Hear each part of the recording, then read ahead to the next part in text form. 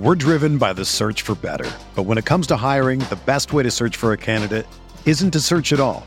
Don't search, match with Indeed. Indeed is your matching and hiring platform with over 350 million global monthly visitors, according to Indeed data, and a matching engine that helps you find quality candidates fast. Ditch the busy work. Use Indeed for scheduling, screening, and messaging so you can connect with candidates faster. Leveraging over 140 million qualifications and preferences every day, Indeed's matching engine is constantly learning from your preferences, so the more you use Indeed, the better it gets. Join more than 3.5 million businesses worldwide that use Indeed to hire great talent fast. And listeners of this show will get a $75 sponsored job credit to get your jobs more visibility at Indeed.com/Blue Wire. Just go to Indeed.com/Blue Wire right now and support our show by saying that you heard about Indeed on this podcast. That's Indeed.com/Blue Wire. Terms and conditions apply. Need to hire? You need Indeed. Do you ever feel like you're always on? What do you do when you need a moment to chill? How do you like to hit the reset button to get ready for what's next? These days, everything is go, go, go. It's nothing but nonstop hustle all the time. Work, family, friends, a million pressing social issues, and an expectation to be on 24/7. Sometimes you just need a moment to turn off and hit the reset button. That's when you reach for an ice-cold Coors Light, the beer that's made to chill. Listen, there's a lot going on in Green Bay right now, and I feel like we could all use a moment to chill with a Coors Light. See, Coors Light is cold lagered, cold filtered, and cold packaged. It's literally made to chill. It's as crisp and refreshing as the Colorado Rockies. Perfect for a moment to unwind. Coors Light is what I choose when I need to unwind. So when you want to hit reset, reach for the beer that's made to chill. Get Coors Light in their all-new look delivered straight to your door with Drizzly or Instacart. Coors Brewing Company, Golden, Colorado, and as always, celebrate.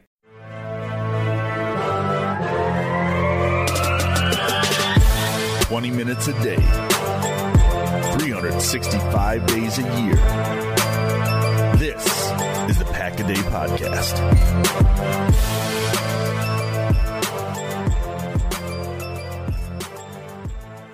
Welcome back, Packers fans, to the Pack-A-Day Podcast. Happy Saturday, happy weekend. It is your usual Saturday crew. I am Jason Perrone of Game On Wisconsin and the Pack-A-Day Podcast, of course, along with my usual co-hosts Mark Eckel of Packer Report and Paul Brettel of every website that publishes any Packers content anywhere. But mostly it's Dairyland Express and Game On Wisconsin. Mark, how are we looking on the East Coast? We're looking good. Great day today, weather-wise. All week's been pretty nice. But and it's crazy. They predicted rain every day, and we haven't gotten it. It's been pretty nice. Wow. Yeah, here in the Phoenix area, it's just hot. It's terrible. It's that hot part of this part of summer is similar to the worst part of winter in the winter parts of the country, where by Paul, I guess you can chime in here and tell us how things are looking up in Wisconsin. But when do you? I mean, you'll make a jokey answer like everyone else does. But when is typically the I got to get out of here point in the winter? It's like late January. It's after football ends, after the Super Bowl, right? Yeah, January and February they're the tough months up here. Those are the ones where if you can get away, you usually do. Yeah, I take a break. So how is it in the great Dairyland state of Wisconsin? It's fantastic, sunny and humid. I tweeted last weekend that last week it was in the 70s, just beautiful, no humidity. And then last weekend when the humidity rolled in, and of course, last week I didn't mow, but then I was that sucker out there on Sunday when it's 90 and humid mowing the lawn. So poor plan on my part. Yeah, who knows? Well, Mark, and then on the flip side, it's been sunny in the forecast every day here in Phoenix, but the last couple days there's been a chance that we thought we were going to get like a monsoon storm, which is one of those like quick burst storms that comes through, and it didn't drop anything on us. It's actually been a really dry summer. It's been pretty dry. I haven't gotten a lot of rain, so that's what you get in the desert, in the Sonoran Desert. But speaking of the great state of Wisconsin, guys, guess what happens tomorrow? I know you already know the answer. There's going to be the sounds of pads crunching, sort of, maybe, kind of. Not the same way we're used to, like way back in the day. But the Green Bay Packers are going to actually get on the practice field, and we're going to have actual stuff to talk about. And we were joking before the show that we're all going to go into that Twitter mode where we're refreshing our feed and looking for any semblance of an idea of... Especially Mark, of course. Mark, absolutely. Refreshing that Twitter feed to find out who our training camp crushes should be. And actually, I don't even know how many media there are going to be, if there are going to be any at the practice. I mean, we may not get anything live. We might have to wait till it's going to be like the old days where you have to wait till the coaches speak afterwards to even find out what happened. Oh my God! Like we have to wait like 2 or 3 hours. Oh, I hope you guys can handle that. Yeah, for those of you, I think there's going to be some media members there. I just think it might be in a limited capacity compared to normal, but that's just my guess. Yeah. Well, for those of you who aren't privy to our side conversations, Mark was asking that same question, like, why can't you just wait until the end of the day? Why is a practice so important? But that's how much we've come to rely on having information right then and there at our fingertips. So, and that's how we see media kind of moving towards too, I guess. They're trying to be first, and sometimes being first isn't always the best. You know, there's something to be said about accuracy, right, Mark? Oh, a little bit, but reason number 797 why I got out. Yeah, Yeah, I mean, I don't know. I mean, I guess again, I don't want to sound like the way it used to be, but I mean, my whole point is just wait till I don't want to read that a guy he dropped the pass. Oh, now he called a pass. Oh, he dropped another one. Oh, and he made a great catch. Well, I'll just wait till the end and tell me what kind of day he had. I can wait. It's not that urgent. Now, again, if it's a game, that's different.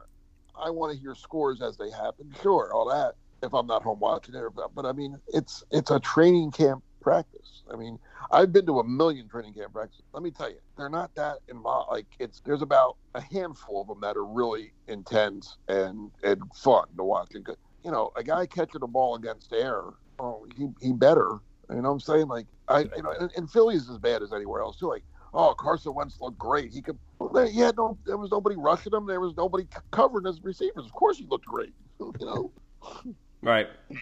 So you're not willing to ride the roller coaster of training camp in summertime like the rest of some of us do. And I'll be honest, and before I started writing and really kind of leveling my head out, which many of you will argue is still not level, which is valid, I was totally that person you're talking about, Mark, where I was like, oh, this guy's going to be great. And then it's like, oh, but then he dropped one. And I was totally that fan. So now we've learned in Green Bay specifically that there's going to be a guy that's going to do well in camp. Every year there's an undrafted free agent or two that comes up out of nowhere, and they may or may not make a huge splash. I've referred to the summer of Tory Gurley and DeAndre Burrell several times on this show, which was 2011, and which is hilarious when you think back to who the Packers already had at wide receiver. Plus, they had just drafted Randall Cobb in the second round. Come on, man. To myself, I'm saying, how do you think those two guys were going to unseat any of those veterans? James Jones, Greg Jennings, Driver. They're still producing. Jordy. They had Jermichael back then. I don't know. I've come a long way. We all have. So this week, our group has drawn. We're doing our positional analysis by day, so hopefully you've enjoyed those that have happened so far. But our group has drawn the interior offensive line. So that's what we're going to talk about today. So we kind of did this in a nice format in that we're going to answer some burning questions about the group versus just going player by player and knocking out the notes on it. So the first question that we're going to address is, how good is Elgton Jenkins? So I'll just say Elgton Jenkins obviously played fantastically as a rookie. He unseated Lane Taylor, although Lane Taylor was injured, so that's really more of the function of how Jenkins got on the field, but he ain't coming off the field anytime soon. Now, he is right up there among some of the best that played in football last year, and obviously we need to see how he comes out and plays this year. Was it like a huge high, and then do we get a little bit of a come down in 2020? Who knows? But just a couple of notes on him before I turn it over. He had 8 penalties last season as a rookie, which was 4th most in the among offensive linemen. But he was not credited with giving up any sacks, according to Pro Football Focus.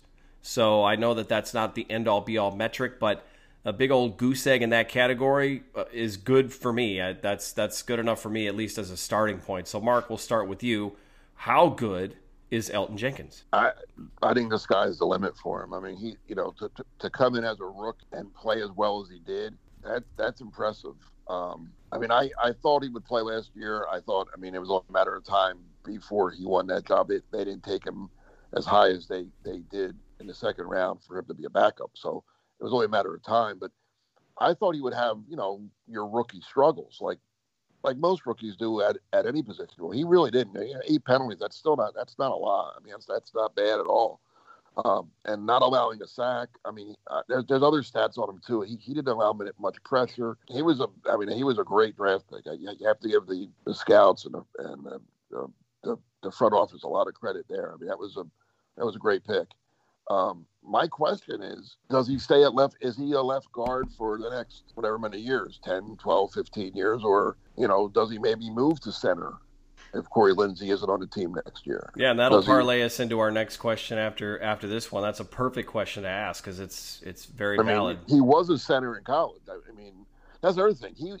He was so good at left guard. I mean, and he wasn't a left guard. I mean, he played a few snaps there, but he was mostly in college a center. I mean, scouts looked at him and said, I remember when I was doing my draft stuff that year, both him and the other, there was 2 guys that who was the other center that was drafted in the second round? I can't think of his name now.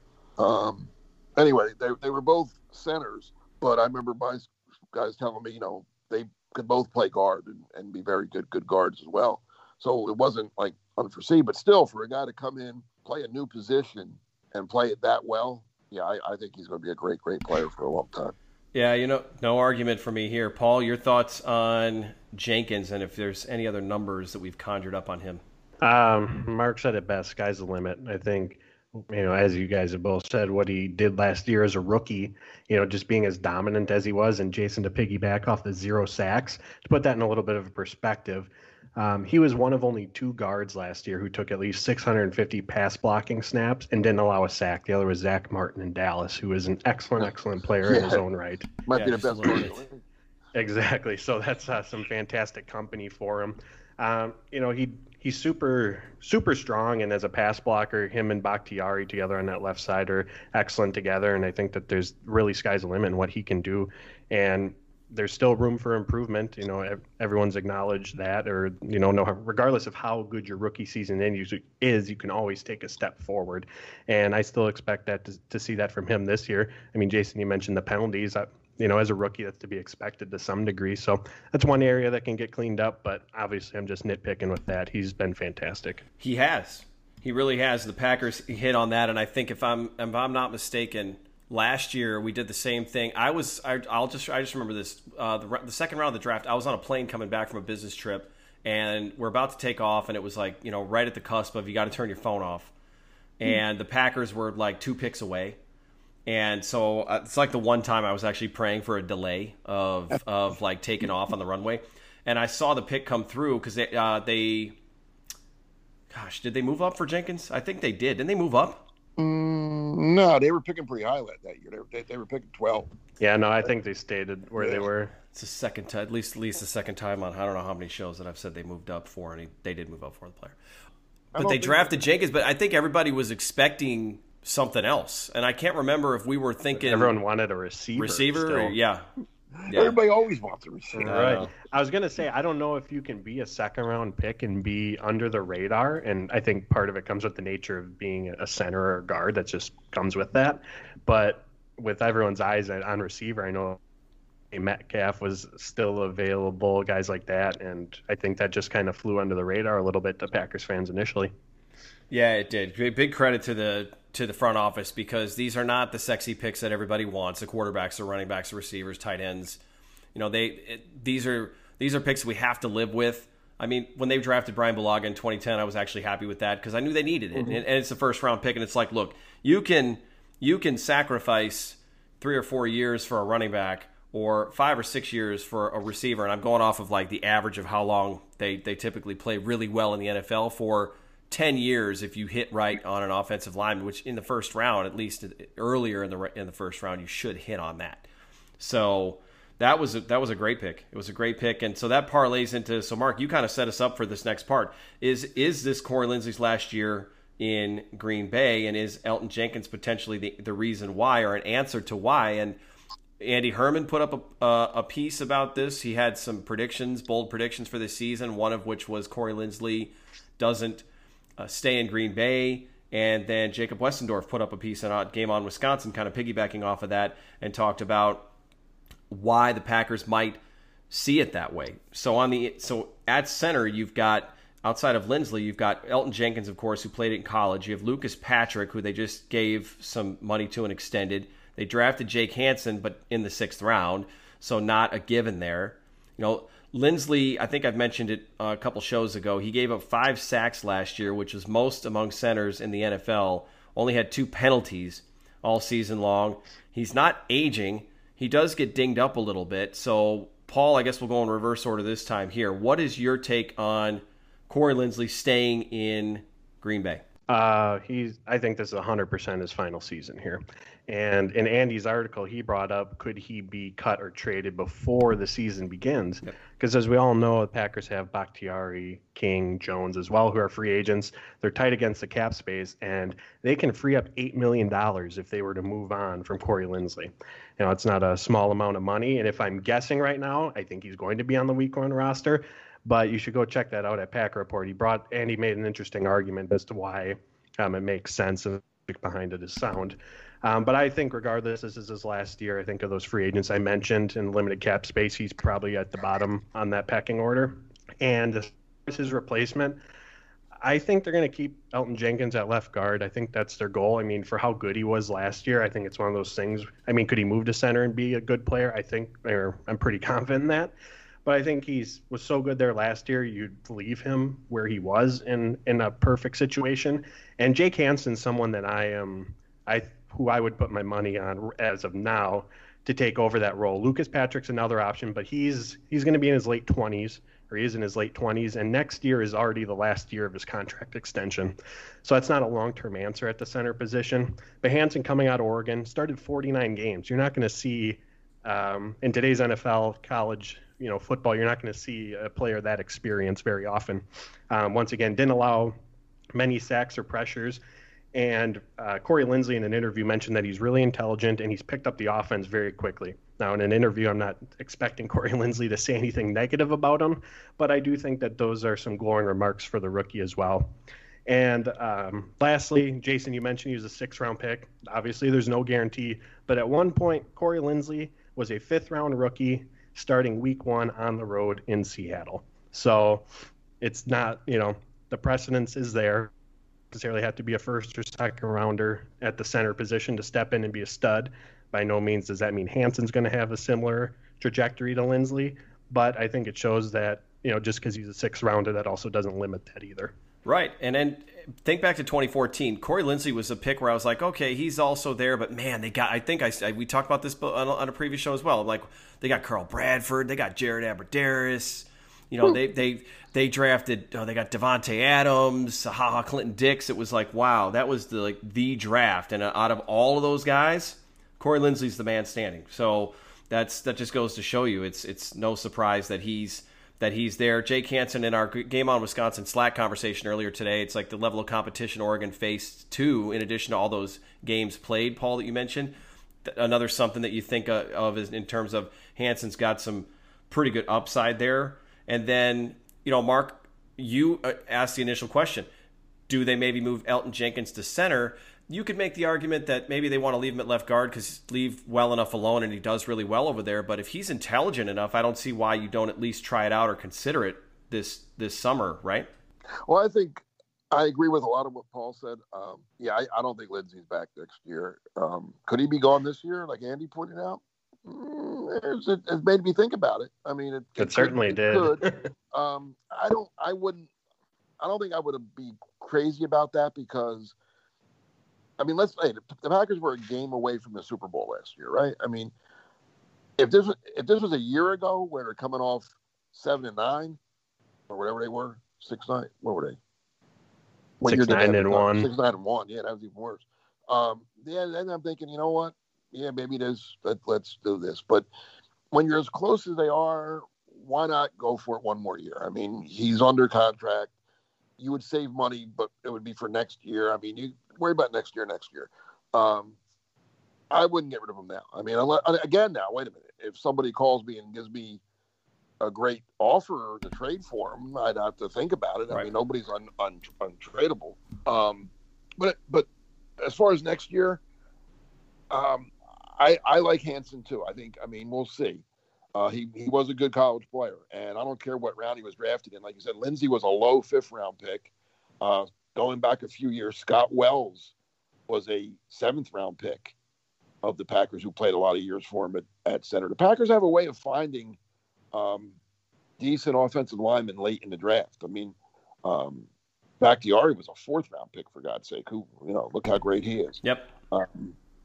Some guys, Lane Taylor wasn't drafted. So, I mean, I'm not worried about where he was drafted. I like the fact, like, as Paul stat, that he played 49 games at a Pac-12 school. So, yeah, I mean, but I think in terms of would they move Jenkins would be how good is Hansen versus how good is Runyon or one of the other guards on the roster. Because the bottom line is you want to have your 5 best players out there. So if Runyon, let's just use him for example, and I'm leading us up to another question that we have later. I know. I should have let you host today.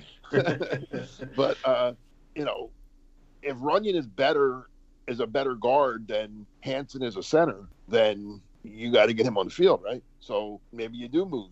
I mean, whatever. I mean, we don't know, but I think in the Packers' mind, they would like Hansen to be their starting center and leave Jenkins at guard, and maybe Runyon wins the other guard spot. Over maybe because Turner, you can get rid of him next year and save a bunch of money too.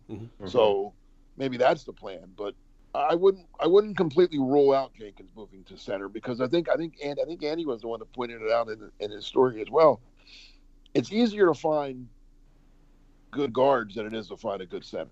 It just seems that guards are more readily available than a goods. And the Packers have been lucky for the most part with center. They've had some pretty good ones through the years.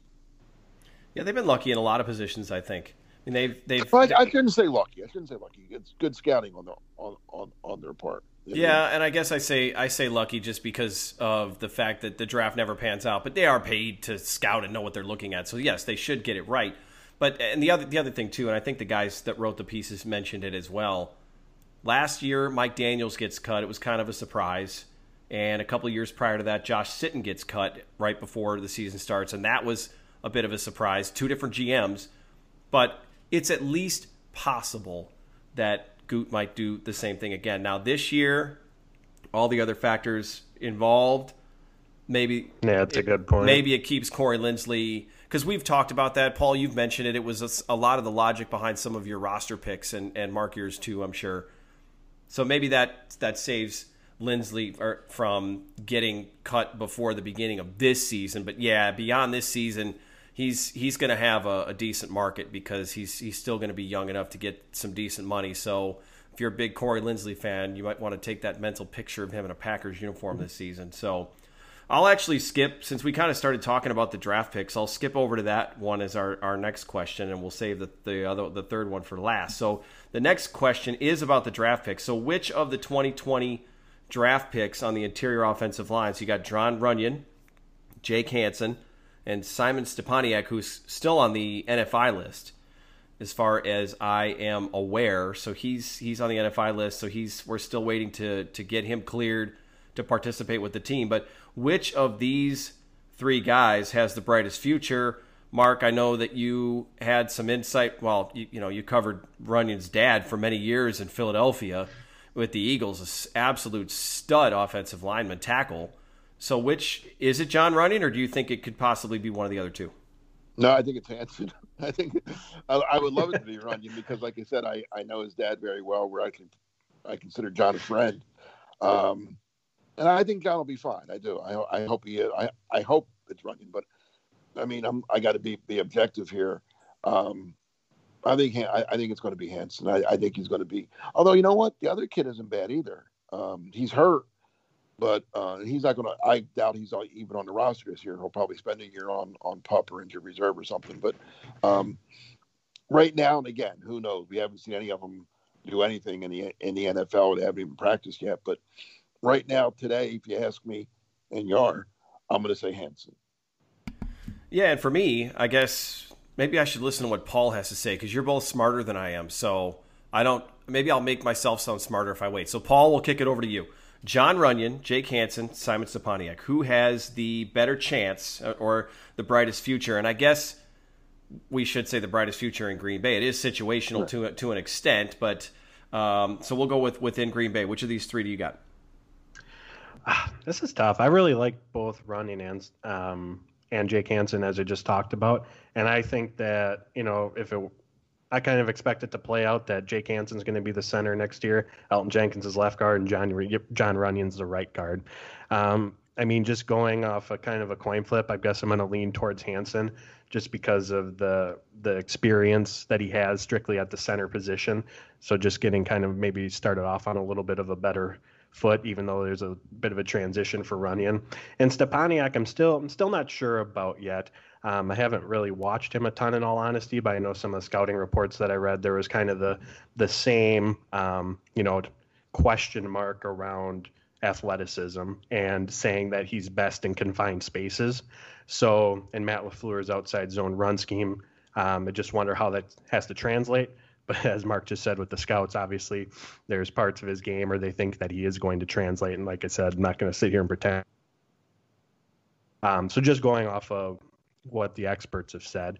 But I think it's a coin flip, honestly, between Runyan and Hansen, but I'm going to go with Hansen as well. Could you imagine? I mean, I hope both Hansen and Runyan pan out, because then you basically have the interior of your offensive line set for, if they are really good, the next 10 years.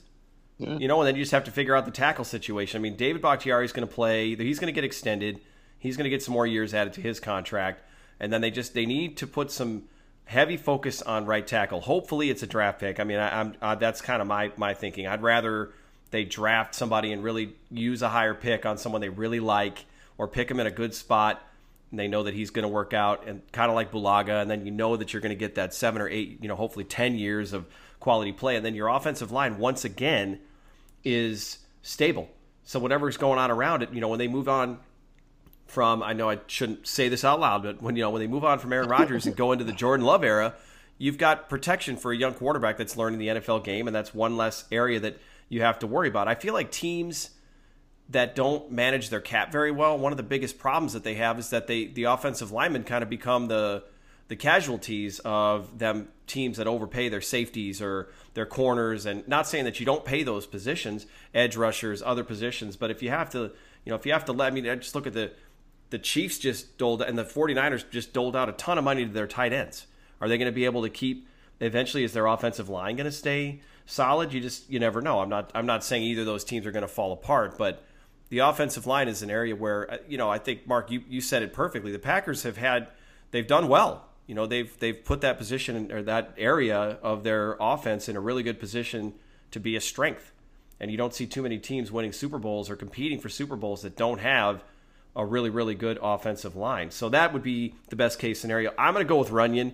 And for me, it's just because I have no experience in what I'd even look at in terms of how to scout an offensive lineman or any of those types of things. But I think I just go with the pedigree. And I know that he's very different from his dad.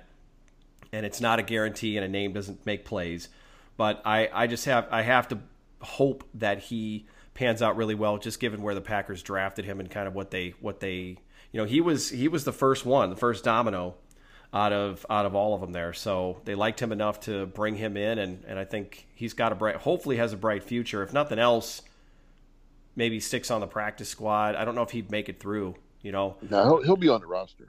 Yeah, well, yeah, I would think so too. I just, I hedge a little bit there just in case something goes haywire or something like that, So, and if Corey Linsley doesn't end up playing in 2020 in Green Bay, which again we don't think is going to happen, then he's absolutely on the roster. But that'll be a fun one to watch. Kind of a camp battle that, you want to talk about a battle that's hard to figure out. As it is, it's hard to figure out what's going on anyway. But on the offensive line, they're not catching passes. They're not racking up stats. I guess they do those one-on-one drills. Do they still do those with LaFleur in training camp like they did with McCarthy? Against the defensive line? Yeah, where you would get that was the other thing you would hear of too, is so-and-so receiver caught a ball. But you would also hear okay, Bakhtiari versus Clay Matthews. Bakhtiari won his one-on-one rep, and you would hear those reports from the beat writers that were at practice. Yeah, they did those last year, and watching Bakhtiari against Darius Smith was incredibly fun as you would think it is. Yeah, that was my favorite part of camp when I covered the Eagles was watching, because that was for real. I mean, and neither guy wanted, especially like the high, like you said, like a Bakhtiari versus a Smith, like they were like, yeah, whoever the best, whoever it was at the time, and John Runyon going against Trent Cole, back in the day or whatever. I mean, it was, yeah, they were fun. They were a lot of fun. And I was going to say, watching that last year, and I think I've said this before, but when the Texans were in town for the scrimmage, Elton Jenkins went up against the same guy twice, and he knocked him on his butt both times relatively easy. So, and I don't know who it was. Guessing he didn't make the roster. But still, this is an NFL player that this rookie in one of his first few practices is knocking down just with his pure strength and technique. It was impressive to watch. And it was that moment early on in camp where you go, oh, okay, this guy can play. Yeah. Yeah. Yeah. I saw a lot of that. I mean, through the years, just both ways. You see it both ways. You see that young, and that's the other thing.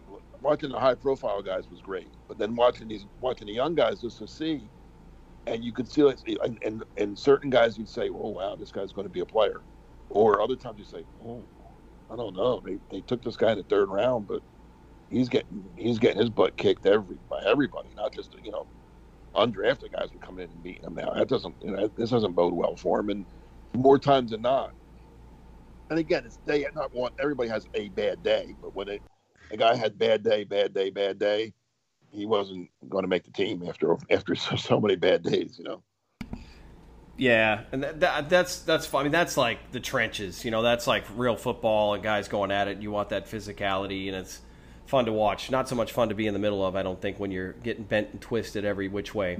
But that's kind of how training camp goes. So as far as somebody winning their reps and making a name for themselves in training camp, our last question is, who wins the right guard job? We've talked about this on our show before. The assumed competition between Billy Turner and Lane Taylor. Lane Taylor missed a lot of last season with an injury. There was some talk about whether he would even be back in Green Bay. The Packers extended him, and he is coming back. Billy Turner struggled at times last year, and so it's worth asking. And now there's been a lot of talk about Billy Turner and his contract. We just talked about how he might free up some money if the Packers were to move on from him after the 2020 season. So without having seen Lane Taylor last year and knowing what he's going to come back and look like, it's kind of hard to answer this question. But Mark, has your stance changed since the last time we talked about it as far as Taylor versus Turner? I don't know. What did I say last time? I don't remember. I was kind of hoping you'd bail me out because I was. Well, here's what I think. I think Lane Taylor is a better player than Billy Turner. I really do. Lane Taylor's better. I mean, last year he got hurt, so we can't really use last year. But even in his down year of 2018, he was better than Billy Turner in 2019. All right. I just think Lane Taylor. I like Lane Taylor. He's not a star by any means. He's not going to go to the Pro Bowl. He's not going to do any of that kind of stuff. But I think he's a solid guard. He really is. He's a kind of like I said, I mentioned earlier, undrafted. To find that undrafted player that can be a solid player for you, you got to give Ted Thompson a little bit of credit there. But with all that said, it's almost like a boxing match where the challenger has to knock out the champ. Not that Billy Turner's a champ, but he is the incumbent, and he's their guy. And we've talked about this in the past too. Turner came in under this regime, and it would look bad for Lane Taylor to beat him out. It would make the general manager, the pro personnel guy, the coach, all of them. It wouldn't look good if Lane Taylor, who was here all along, beats out a guy that they went out and spent some money on to bring in. So I guess my answer is Billy Turner wins the job, but it might not be a fair fight. Yeah, I guess that's fair to ponder. I mean, Lane Taylor has a lot of experience, and he's got to know if he doesn't win a starting job, his days in the NFL may be numbered, unless somebody is dealing with an injury or backup. Well, if someone deals with an injury or I mean, I guess as a starter. Right. But as somebody Lane Taylor would be a great number 6 guy. Sure. I mean, as far as other teams are going to deal with injuries and stuff like that, he would be a very serviceable fill-in. But Paul, your take on the right guard battle, and I'm not exactly sure where you stood on this last time, but has your take changed, or is it still the same? It's still the same, and I know Mark and I tend to be on the same page often, I feel like. He ticked off just about every bullet point I had in this category. So I'm with him. Taylor's down season, 2018, compared to his 16-17 season that was down, but was still better by several different metrics that you can look at compared to Billy Turner's 2019. But he's coming off an injury. Billy Turner's got another year in LaFleur's offense. And Mark, if you have an opinion on this, just from your experience being around the game, but I think the money matters. I mean, Taylor's getting $1.5 million, or his cap hit's $1.5 million. Turner's $8.5 million. And my thought is Taylor's going to have to come out and not just beat him by a little. Like, he's going to have to be like, oh, he's significantly better than Turner in order for the Packers to put $9 million on the bench. So you can't put that much money on the bench. You just can't. Exactly. You would cut him. I mean, if he can't win the job, I think you cut him. And that was kind of my thought process. So for that reason, and just the fact that Taylor missed most of last year, whereas Turner didn't, another year in the system, I think that he wins that job. But also I think Taylor has a path to playing based on what happens at right tackle. I mean, if Wagner's struggling, I think Green Bay's plan is to kick Turner out there, and then Taylor's your right guard. So see, I'm going to say something different. You guys are going to think I'm nuts. Turner can't play right tackle. Turner's got to play right. If you thought he struggled at right guard, you ain't seen nothing. I'm with you there. I think Lane Taylor could be the right tackle. I really do. I know people think I'm nuts when I say that, but he started at left tackle against the Dallas Cowboys in a big game, and the Packers won with him at left tackle.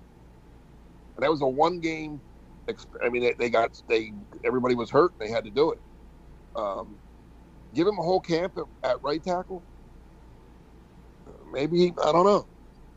I know, but everybody, when I say this, everybody looks at me like, "What are you thinking about?" No, that's like, I'm just saying, don't rule that completely out. Oh, I think anything's on the table this season. It's just there's so many question marks, and the Packers better have answers for this, because if someone gets sick. And it's frustrating to think about already, and hasn't even hit the team yet, but it's going to, then they better have an answer for it. I mean, we may have, if for no other reason, then they have to deal with seeing Billy Turner at right tackle for some reason, or Lane Taylor playing out of position. But I like the fact that they brought him back. I mean, the foresight the team had to see what potential pitfalls they might be dealing with at least gives you some comfort that they've got guys in there that have played before and that can do a decent job. And if the rookies pan out, especially as late as they were drafted, that's a huge win, just in terms of your contract is manageable for that many years, and you can probably keep an extra free agent. I mean, who knows?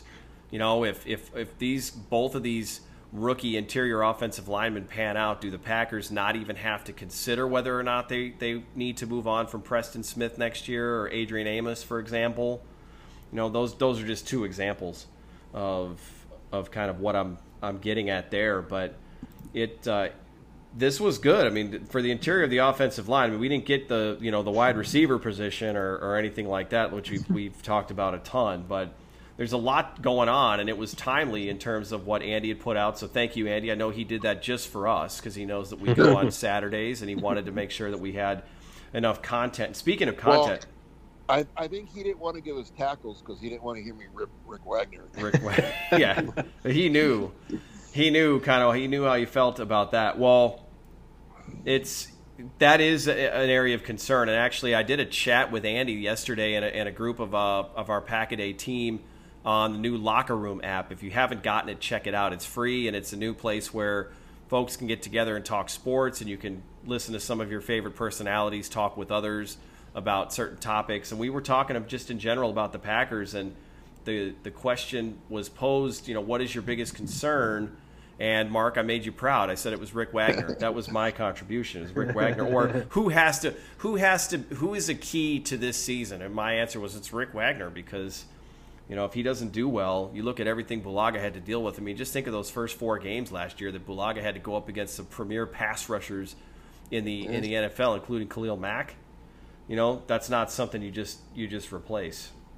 So before we go, well, I guess we should go around the horn. I was going to say this coming weekend on Sunday, Jake Westendorf and I are going to be doing Pulse of the Pack live over on our YouTube channel, and we are going to be with Daniel and Paul. Is it Plocher or Ploker?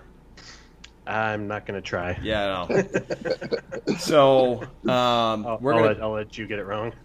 Yeah, no, that sounds about right. And I'm good at that, so that's what I do.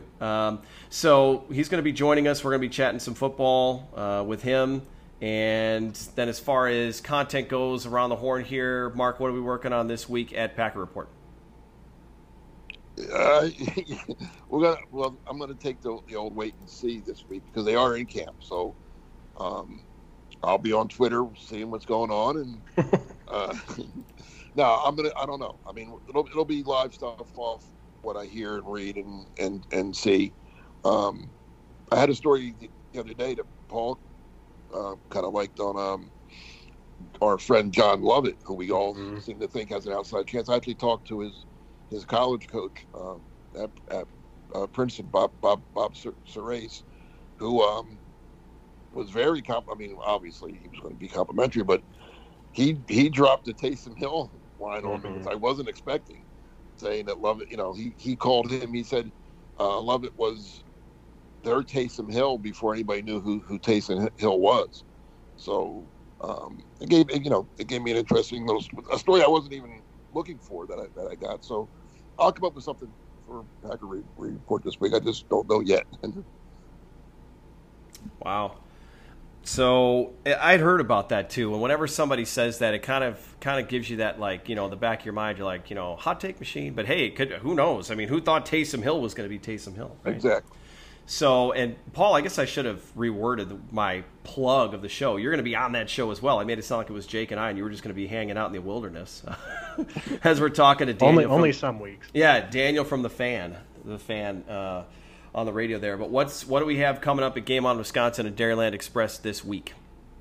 Like Mark said, training camp's in process, so I'm going to be knocking out an article for every drop pass and missed tackle and sending them directly to Mark. And I'll read them after. Oh, perfect. Yeah, no, but in all seriousness, we're just going to kind of see what news comes out from there. And then over at Game On Wisconsin, we got tons of live shows all week and special guests. And then Piece at TV, I did a piece on John Lovett as well, scrolling through looking for some stats on him, and there was Mark Eckel's article, so I read that. You should go check it out. The interview with the coach is excellent. You learned a lot of great stuff about Lovett. But if you feel generous enough, check out mine as well. Just kind of took a look at why I think he's got a chance at making the roster as kind of an insurance policy for Josiah DeGuara.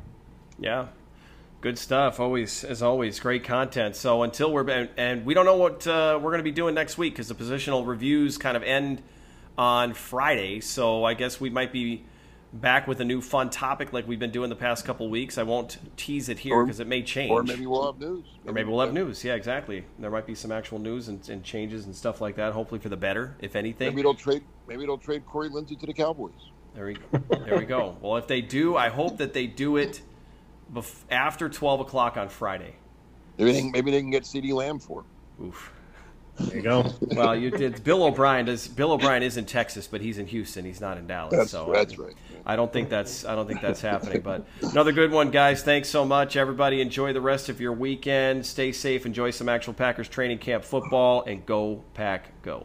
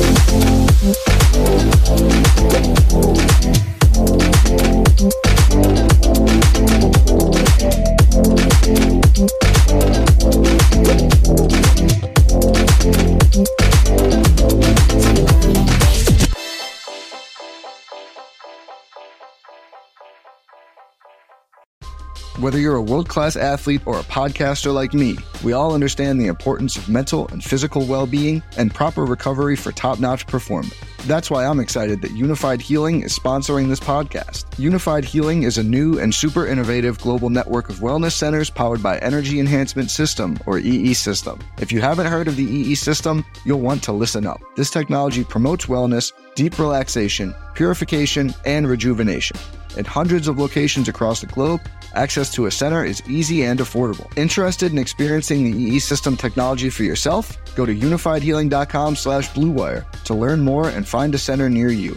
That's unifydhealing.com/bluewire. No material or testimonials on the Unified Healing website are intended to be viewed as medical advice or a substitute for professional medical advice, diagnosis, or treatment. Always seek the advice of your physician or other qualified healthcare provider with any questions you may have regarding a medical condition or treatment and before undertaking a new healthcare regimen, including EE System.